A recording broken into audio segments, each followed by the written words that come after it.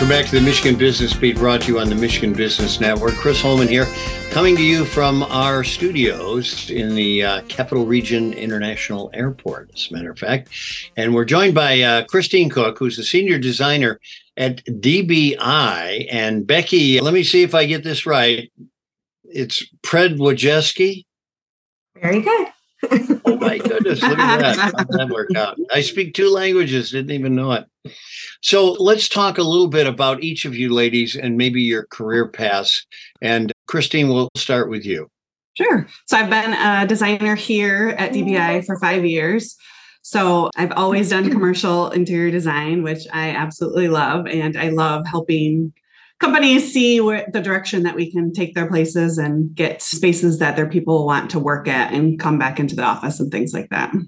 Well, and of course, you work closely with not only Haworth, the furniture people, but also, obviously, the people you're building the rooms for. It occurred to me when I was walking around there, and I think I even said this to Steve Claver, one of your owners, you know, your designer is under a lot of pressure because if she makes a mistake, people look at it for years. Right? You know? All right. So, Becky, tell me a little bit about, you're with Haworth. Tell me what you do there and how you got there. I am with Haworth. I'm a dealer sales manager, so I support DBI and then our dealer in Midland, Michigan. And just being there for anything that they need support-wise from Haworth. I started my career at DBI, so I am ingrained in the fabric of DBI. But I've been with Haworth for 17 years, and I've done project management with them, and now I'm doing the dealer support. Well, this is what happens with good people, like somebody else steals them. Yeah. So congratulations on being okay stolen. Yeah, there you go. Okay, Kristine, let's talk a little bit about DBI's involvement in this Farm Bureau insurance project. Yeah.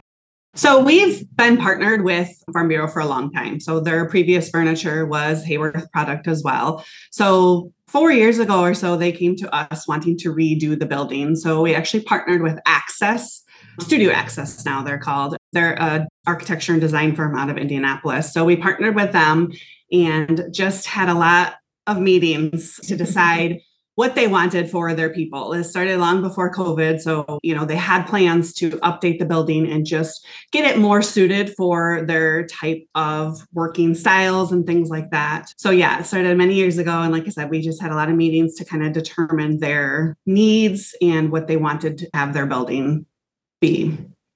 Excellent. So it was a good sized project. How long did it take? I mean, from inception, like Kristine mentioned, it's been several years. Mm-hmm. They did a lot of behind the scenes decision making too. They had gotten to a point before COVID where they were outgrowing their building. So they had to do a lot of analysis internally, whether it was a renovation, whether it was an addition, whether it was a whole brand new building. And so right before, I would say it's hardcore been going on for 4 years. So the very beginning of 2020, it took the executive team to Haworth. It was our last real visit before everything shut down. Yeah. But they'd already been in discussion then and knowing that they wanted to move forward with something. So I'd say a good solid 4 years. You know, it's interesting you bring that up, Becky, because I hadn't even thought about how this was affected by the COVID. And you had to do a lot by Zoom, not in person. Yeah, a lot by Zoom. But I feel they optimized the COVID shutdown because they realized they could do all of this in their building with nobody in it. So, people weren't displaced like they would be if, it had been fully occupied and having to shift people around and made things easy for them. Yeah, that was a good point that Don Simon made when we were out there at the ribbon cutting. It sounds like this has been a pretty successful change for Farm Bureau.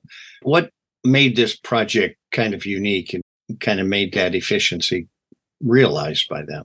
I think the biggest thing was the partnership that we all had. So whether it be between DBI and Access, but then also the people at Farm Bureau, the executives, every department manager, leadership, individual users, because like I said, we had all of these meetings to figure out exactly what they wanted and needed for their working space. And so I feel like the big picture is a space that they all can use and love going to, which is really great as well. I agree. And I think taking input from their own people, their own employees, they did a lot of surveys. They took employee input and actually listened and put it into play, put it throughout the building. And the leadership is using the spaces the way that they want their people to use the spaces. So it's been really successful. That is so interesting you say that, because it's so often things are designed and don't include the people who are going to be working in those spaces. Exactly. Got about 30 seconds. Is there any project in the near future that I would presume a lot of people are looking at redesign after COVID? A lot of people are looking. Not very many people have made decisions. Yeah. Well, there you go. All right. Let's get those on the table, right? Yes, exactly. Bring them on. All right. So Becky Przedwojewski, there, I got it right again. All right. From Haworth, we thank you for joining us, and Kristine Cook, Senior Designer at DBI. Thanks so much, and thanks for the wonderful work you did out there as well. Thank you. Thank you. You're listening to Michigan Business Beat on the Michigan Business Network. I'm Chris Holman.